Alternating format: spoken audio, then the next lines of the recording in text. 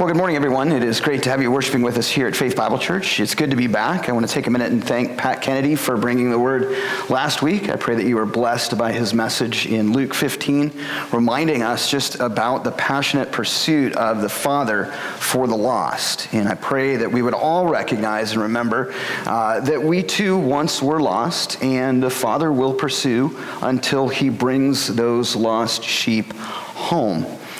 We had a great time in Asheville celebrating Kelly's sister's wedding. It was great to get some time away and just kind of refresh and recharge. But it's also good to be back, and we are going to dive right in to the message in Ezra. We've been traveling through this book for some time. We're going to continue traveling through it for the next several weeks, and I pray that it blesses, but also encourages and challenges your heart to see how God works in mysterious ways. And this morning, we are sort of in a transitional part of the book. We have been talking about essentially the reestablishment of the temple, the worship of God, but we've also been talking about the opposition that God's people endured because of their desire to remain faithful to what God had commanded. We are essentially at the pinnacle of that effort. And after this, we transition into chapter 7. And really, the following chapters discuss then the continued desire of Ezra for God's people to utilize essentially the Word of God in their acts of worship. What's interesting is at that time, we discover also the heart of God's people had deepened to a greater joy and a greater blessing in God. But how did they get there? And that's what I want to talk to you about this morning. We're going to ask a question: is it possible to experience deep joy when I worship God? Simple question, isn't it? And obviously we might say, yeah, it is. But I want to follow up with another statement. Yes, it is possible to experience deep joy when you worship God. However, sometimes God must take us through a path of hardship so that we might experience deep joy in Christ. I want to just ask a question of you this morning. How many of you have gone through something challenging after having come to Jesus? I see just about everybody's head nodding. And it's interesting because there's this weird juxtaposition of joy and hardship when we work in our relationship with Jesus Christ. I don't think it's a very popular message to go out and stand on a street corner and tell people, hey, come to Jesus so that you can experience deep joy through hardship. It doesn't sell well, does it? It doesn't sound attractive. We want the message of come to Jesus and experience deep joy. But here's what I want to ask. For those of you that have gone through hardship and turned into God, where's your relationship now? There is a deeper joy, isn't there? And so one of the things that we're going to see this morning, and one of the things that I want to encourage you all in as we watch what God is doing to bring about a deeper relationship with the people of God so that they more authentically express their faith in Him, so that by expressing more authentically their faith in Him, those that are around the people of God begin to say, hey, there's something to this God. And they too begin to see that there's a difference that God makes. And it's because of the hardship that the people of God endured, God is glorified. And that's something that I want to speak to you this morning. You know, as we look around, I don't know that you really would want to tell somebody, come to Jesus and then experience hardship so that you can experience deep joy in Jesus. But also, I think it's important for us to see, as we travel back and see what's going on in the story of Ezra, how God is bringing about a deeper relationship for His people through opposition, through challenge, through struggle, and through strife. So that by doing so, again, the people of God's relationship is more authentic, it's more real, and there is a deeper joy in Jesus. Summatively, essentially, what I'm saying is this. We all don't want to be weak, do we? Naturally, inside of ourselves, our culture does not celebrate weakness.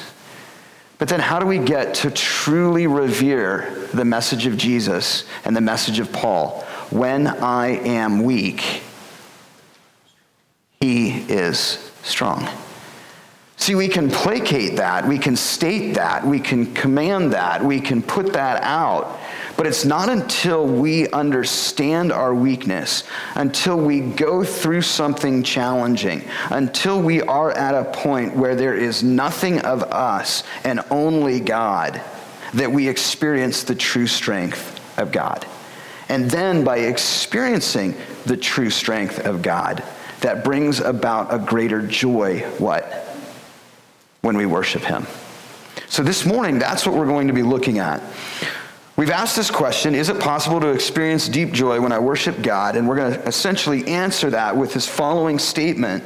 Yes, it is possible to experience deep joy when you worship God.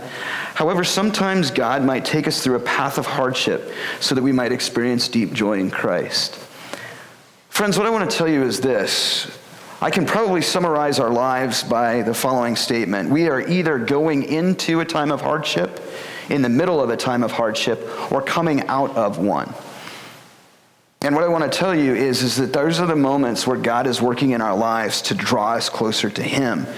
And we have a choice of whether or not we either turn into him or away from him. But also what I want to encourage you in is in those moments of hardship, as we turn into God, that's where we see just how reliable, how strong, how good, how blessed we are because of him and not ourselves. So when you are experiencing hardship, that's where I want to go with you this morning. And the first thing that I want to tell you summatively about the book of Ezra is this. Remember that amid the chaos, okay? ... That's the first point that I want to make. Why do I say remember amid the chaos? Any of you out there going through a hard time right now? You don't have to acknowledge it, but I'm going to ask, does it feel like you are going through chaos? Does it feel like you don't have an understanding of what's going on and why God is doing or not doing what you think he should do or not do? Let's take a moment and let's pause there, because all through the first part of the book of Ezra, on a worldly level, it would look very chaotic. We discover in the book of Ezra, as I've said before, that the people of God were worshiping God and they were doing okay. But over time, the people of God began to move toward worshiping idols. It was a little bit of God and a whole lot of other things. So, through the prophet Isaiah and others, they come forward and they say, hey, we just want to let you know that you better shape up. And if you don't, God is going to bring about an army that is going to put you into exile. We've seen this and we've talked about it, and it's amazing how what we see prophesied actually occurs in the book of 1st and 2nd Kings, 1st and 2nd Chronicles, and then is sort of summarized, or the results of that are established in the book of Ezra. So God says, I'm going to bring about the Babylonian army. They're going to essentially take over. They're going to take you from your home, put you into exile, and they're going to destroy the place of where you worship. And the people of God, you would think at that time, would say, oh, okay, let's figure this out. Let's behave. But they don't. And time goes by, and the people of God think that Isaiah was just some loony person, to the point that they think that maybe they don't really need to trust what God says. And then lo and behold, guess what happens? The Babylonian army does come. And Nebuchadnezzar does conquer the people of God and place them into exile. And we have to remember that is essentially as if right now an army were to invade Panora and to take us out of this place of worship, to place us in a foreign land, and not have the ability to worship God of how we do today. It's that disruptive. But also God says, I have a heart for you. I am a restorative God. I am a relational God. And I'm also going to tell you that even though this will occur after a period of 70 years, I'm going to bring about another army that is going to take over the Babylonian army. And by that army taking over the Babylonian army, you're going to have disruption again, but then you're going to be moved back to your home. And sure enough, what happens? The Medo-Persian army comes under King Cyrus, and they conquer the Babylonian army, and the people of God begin to return home because of a decree that the King Cyrus makes, allowing them to establish and reestablish their homeland and rebuild the temple. If it's not chaotic enough, the people of God begin to rebuild the temple, and the Samaritans come forward and they say, hey, we see you're rebuilding the temple. Now, the Samaritans are the people who worshiped God, but when things got rough, they ran away from God, and they didn't suffer any of the consequences of worshiping God. Now that the people of God are back, they want to join in the worship of God. But the problem is that those individuals were the one that began to pollute the authenticity of the worship of God pre-exile. They come forward and they say, hey, we can help out. We've got resources, we've got ideas, we've got people, we've got money, we've got funds. Let us join in the rebuilding of the temple. Sounds good, doesn't it? But the people of God know what God has said, and they also know how they got there in the first place. And so what do they say? No, thank you. They remain obedient to the command of God. And the minute that they remain obedient to the command of God, you would think that what? Everything would be great. Okay, great. They're obedient to God.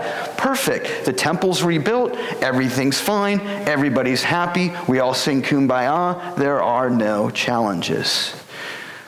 But on a worldly level, what happens is that for their obedience, chaos turns even more chaotic. Because the Samaritans now begin to oppose the people of God in their rebuilding. But now, because of the obedience of the people of God, not only do the Samaritans oppose what's going on, but all of the people around the people of God oppose the rebuilding of the temple. They're doing everything they can to disrupt and distort and destroy the ability for the people of God to worship. We get to the point where things aren't going very well. We realize that essentially this disruption lasts for about 15 to 22 years. And I want to make that point because sometimes we experience opposition and we think it's going to be for a day, we think it's going to be for a week, we think it's going to be for a month, we think it's going to be for a year, and then it goes for 5, 10, or 15. And what I want to ask you lovingly, but quite seriously, is this. We're not very patient people, are we, with God? We experience hardship or opposition, and it goes more than our timeline. What do we begin to do? We begin to doubt him, don't we? We begin to doubt his providence. We begin to doubt his sovereignty. We begin to wonder where he is. But then interestingly enough, as we see, lo and behold, King Cyrus, who issues this decree, is no longer king. People kind of wonder, well, what's going to happen? We move into a new kingship. And then we bring about even a third king, King Darius. And the people of God are experiencing opposition to the point where what they do is they say this. We've been told from other people that we are the ones who are disrupting the kingdom. But what we want to tell you is this. All we're doing is what we've been told by King Cyrus several years ago. They don't try to woo their way in. They don't try to finagle their way in. They don't try to bribe their way in. They don't try to politic their way in. They trust what God has done. And they say, this is what we were told, and this is what we are doing. And we're going to trust that when you go back and look in your records, you will find that decree from Cyrus, and you will discover that all we're doing is honoring the kingdom and honoring our God. And that's so important Because in that moment, the people of God could have said, well, we're doing this, but also, hey, here's $20 to go and to maybe change things in our direction. Or, hey, maybe if we do a couple of things, it will work out. They didn't do any of that. They just say, go look for it, completely trusting that God will take care of them. And I want to emphasize that what could have happened was those people who got the message could not have taken it to Darius. They could have taken it to Darius, and Darius could have said, nah, we're not going to worry about it. This is too political. Let's shut down what the people of God are doing. It also could have been that Darius could have said, yeah, we'll pretend like we'll go and look for this decree, and we just will say, we searched high and low everywhere, but we just couldn't find it. We don't know what you're talking about. Or they could have found it, read it, and discovered that the people of God were doing what they said, but for political reasons, Darius could have changed the decree and said, yeah, we found it, but actually this is what it said. And the reason I bring all of this up is all of those possibilities could have occurred amidst this chaotic time. But God in his sovereignty is overseeing the events of God's people, bringing about the restoration of his people so that they might worship him, but also in the restoration of his people, establishing a deeper joy of worship in the people of God so that they might worship him truthfully, wholly, and fully. So the letter comes, and sure enough, Darius says, we found it, and you're right. That's simply the summary. We found the letter, and you are right. And so here's the deal. Go build your temple. And P.S., by the way, because of what's going on, you're going to be aided in materials, money, and giving. Now, we look and we say, wow, praise Darius, right? No, praise God. Because what God is doing through Darius is saying, because of your obedience, because you've endured hardship, I'm going to bless you beyond measure. I'm going to give you more than what you originally thought you would get. But friends, to get there, what was the road that they had to travel? And I want to put emphasis on this because I know several of you are going through hard times. And I know sometimes what we do is we begin to question God. But what I would encourage you in is rather than questioning God, turn into him. And in those weak moments, in those times where there is none more of yourself, don't let the world overcome you. Say, yeah, I am weak, but I worship a God who is strong. Remember that amid the chaos, God is working. And that's where we turn today in Ezra 6, the final part, verse 19, as the people of God culminate essentially with the greatest celebration they have at that time, which is the Passover. On the 14th day of the first month, the exiles celebrated the Passover. The priests and Levites had purified themselves, and all were ceremonial clean. The Levites slaughtered the Passover lamb for all of the exiles, for their brothers the priests, and for themselves. So the Israelites who had returned from the exile ate it, together with all who had separated themselves from the unclean practices of their Gentile neighbors, in order to seek the Lord, the God of Israel. For 7 days they celebrated with joy the feast of unleavened bread, because the Lord had filled them with joy by changing the attitude of the king of Assyria, so that he assisted them in the work in the house of God, the God of Israel. Friends, this is the cumulative event that the people of God have been wanting and waiting for a long time. And what we have to remember is the reason that this is so important is what? They're finally able to celebrate the Passover. Why is the Passover important?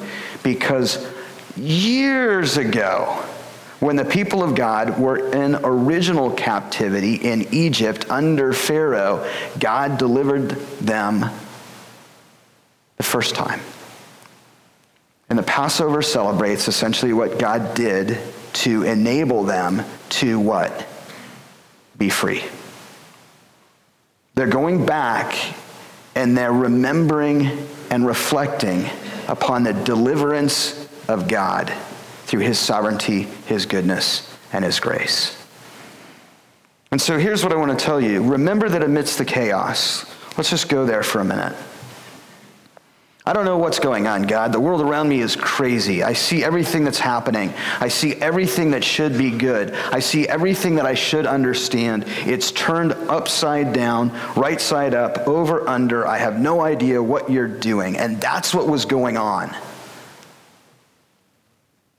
But God's timing, and that's the next point that I want to tell you, is perfect. Here's what I want to show you, and this is what I want to encourage you in. We read this and we look at it as, okay, great. On the 14th day of the first month, the exiles celebrated the Passover. Okay, is that just, hey, this is when they did it? They just, okay, we figured it out. And, it just so happens to be that now we can do it. And so tomorrow we're going to just randomly celebrate the Passover. I see some heads shaking. No. That's why we need to remember that amidst the chaos, God's timing is perfect.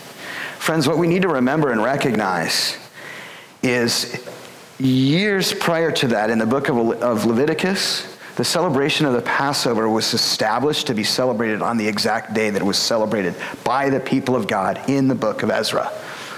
And why is this important? Because in order to maintain the Mosaic law, which is the people of God want to do to honor him, they want to follow the guidelines as displayed in the law through the book of Leviticus. Why is that important? Well, if the book of Leviticus says that the Passover is to be celebrated on said day to honor God, if you miss it by a day, guess what? Got to wait a whole nother year. And so what I want to show you is this. People are watching and they're going, God, what are you doing? And we're getting closer. And is it going to happen? And if not, can we? And is it going to be a whole nother year before we can celebrate? Are we going to have to wait on you a whole nother year? And why do I want to bring that up? Friends, sometimes when we look at God and we wonder when he's going to move, and we look and we have a timeline in mind, and that timeline gets closer and closer and closer, and we say, God, are you going to move or not? Do we trust him to be sovereign, to move when he says he will move? And so what I want to show you is this. We read, on the 14th day of the first month, the exiles celebrated the Passover. And we switch over, and we read in Leviticus 23, 5 and 6, the Lord's Passover begins at twilight on the 14th day of the first month. On the 15th day of that month, the Lord's feast of unleavened bread begins. For 7 days you must eat bread made without yeast. And so, friends, what I want to show you is this, is that Ezra is very purposeful in saying not only did the Passover occur and not only did the festival of unleavened bread happen, but it happened under the sovereignty of God to be according with what God says in his word. Over all of the chaos, over all of what's going on, over all of the things that have happened, and all of the things that could cause people to doubt God and his sovereignty, God pulls this off as only he can do. And so lovingly, friends, what I want to tell you as we watch this story, as we see God work, as we walk with him today, wherever we may or may not be, whether we are in chaos, coming out of it, or going into it, I want to encourage you that God's timing is perfect. And let me fast forward that to today. Friends, we look around at what's going on in the world, we see what's happening, and we wonder how much longer, how long, O Lord, as we see written by David in the Psalms, how much longer do we have to endure what's going on? When are you going to come? And friends, what I can tell you is this: I don't know. I wish I did. I'd be a rich man.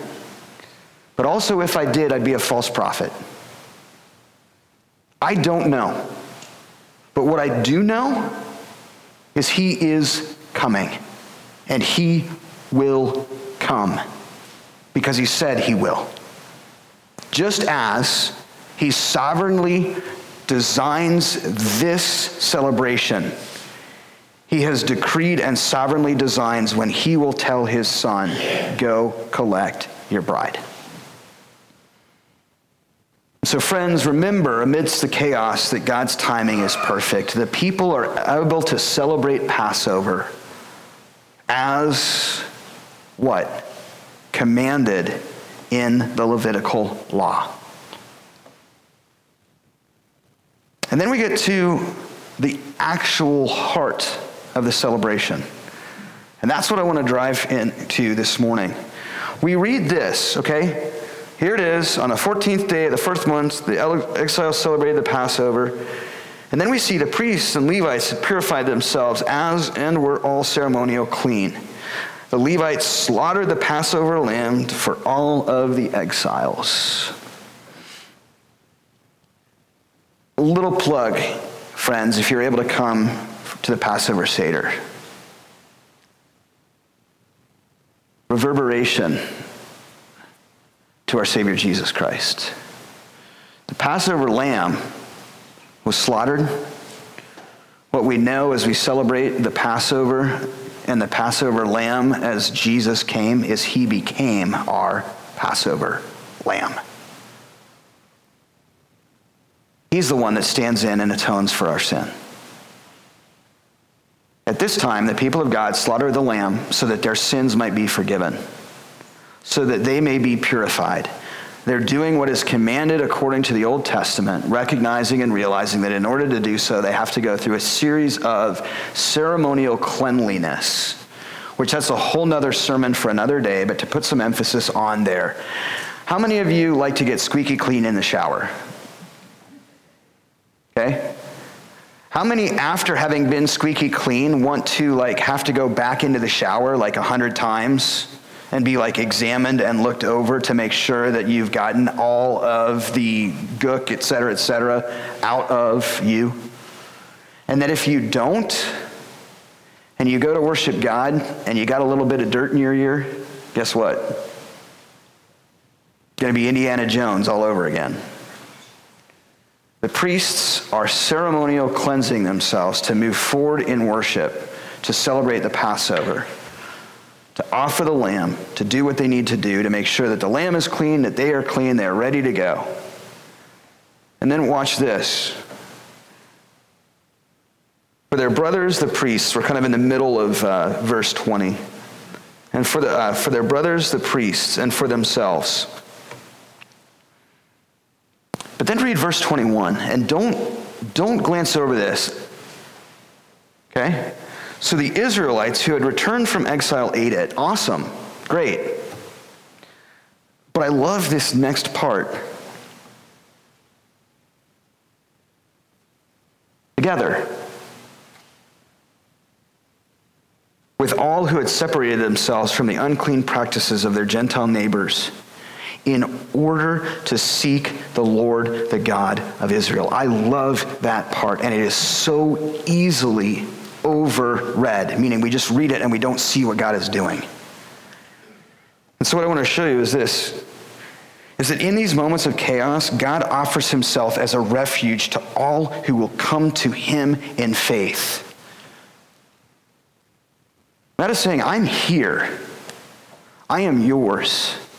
And I want you to come to me and find refuge in me. And anyone who chooses to do so can. And so, friends, why am I bringing this up? Because what I see in this is I see the people of God going through chaos, disorder, destructiveness. And I see the people of God having a choice. They can either curse God or they can turn into him. And they turn into him, and as they turn into him, they experience great opposition. But they continue to turn into him, and what happens? God honors them, but not only does he honor them, friends, the exiles who left, as we discover in the book, were one number.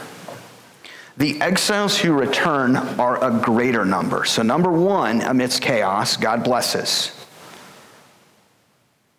But now that the exiles have returned, it's not just for the exiles. It doesn't stop there. It doesn't say only the exiles and nobody else celebrated Passover. What does it say? Together with who? All of the people who came to God and moved from Gentile ways. What does that mean? Because it means that amidst the hardship, the people of God are walking with him and they're telling others about his goodness. The people are looking around and they're saying, your situation is hard. And they're not sitting there going, yeah, it is. It really stinks. I don't know that God's good. We're going through a hard time. He's left us. We've been abandoned. We were sent over here. God isn't there.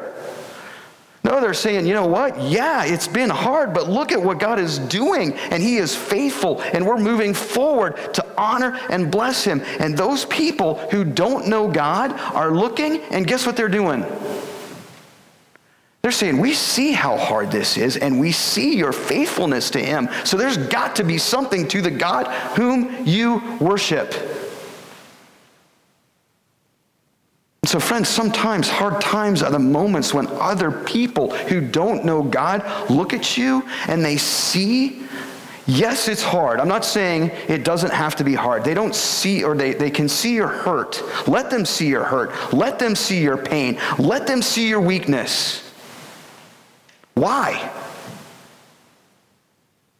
To show them how strong the God whom you worship is. And then they begin to see, you know what? When we are weak, he is strong. There has to be something to this God. I love this verse because we read over it, we gloss over it. But what we have to understand is when the people of God get back, they endure hardship, they endure opposition, but they remain faithful to God and they trust in him. And other people are observing what's going on. And they look and they see and they say, this God must be real. I want him. And guess what? They've come to him. And now what? They too are celebrating the Passover as the people of God. Friends, sometimes the greatest form of evangelism is going through hard times and being faithful to God and having people around you watch your faith and trust in him. And it pains me because I don't want to stand up in a pulpit and say, bring on the pain.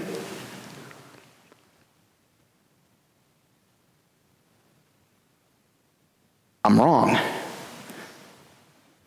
Because that's exactly what Jesus did. Bring on the pain so that you and I can come to Christ.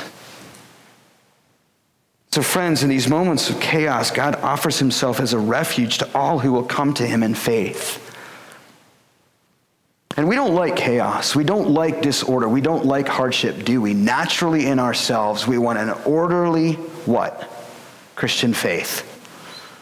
We want to come, we want to worship, we want God to do what he will do when we want him to do it, how we want him to do it, where we want him to do it, and when we want him to do it. And if he does, then God is good and we worship Jesus. But if he doesn't,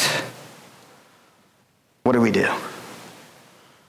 We question him, we wonder if he's real, we wonder about his sovereignty, we wonder if he cares, we wonder if he's there.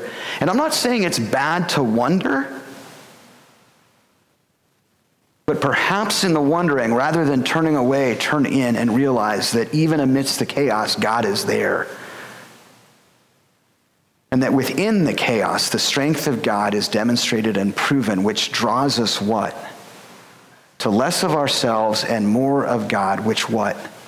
Awakens a deeper joy in him. Friends, sometimes the path to deeper joy in God comes through pain,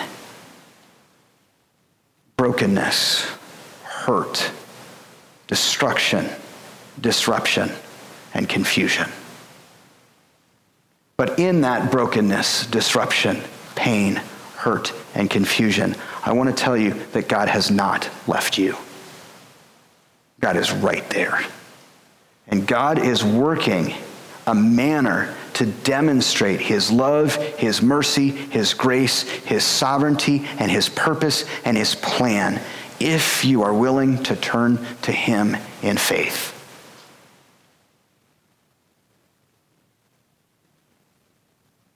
So the Israelites who had returned from exile ate it together with all who had what?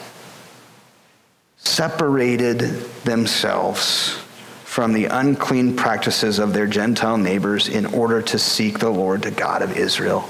The hardship, friends, that the people of God endure because they're remaining faithful to him are evangelistic in their purpose and draw other people to Jesus in his kingdom. And friends, when I look at that, as much as I don't want to endure hardship, I know that it's for a little while with what? Placed in the backdrop of eternity. My 48 going on 49 years, Lord willing, maybe 100 when I'm skiing down that run in Jackson and God takes me home, is but a glimpse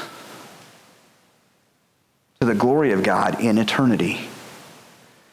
And if, Father, I must go through hardship, hurt, pain, brokenness, confusion, disruption, to turn to you to find out how truly weak I am, yet how strong you are. And in that, as people watch my hurt, my pain, my weakness, but see your strength, and in so doing realize how true and real God is, then may it be so. Because in the end, it's the kingdom of God that life is all about. Friends, in these moments of chaos, God offers himself as a refuge to all who will come to him in faith. Why? Because in verse 22, because God often uses chaos to change our hearts to bring about a greater joy in him and his word. Don't miss the end, because what's going on in this book right now, these first 6 chapters are the reordering of the chaos that God's people endured to a new ordering of which, having been disrupted, God's plan and purpose is for deeper awe, reverence, and joy in him.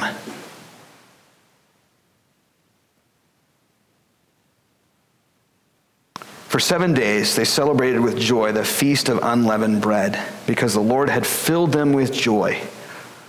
By what? Changing the attitude of the king of Assyria, so that he assisted them in the work on the house of God, the God of Israel.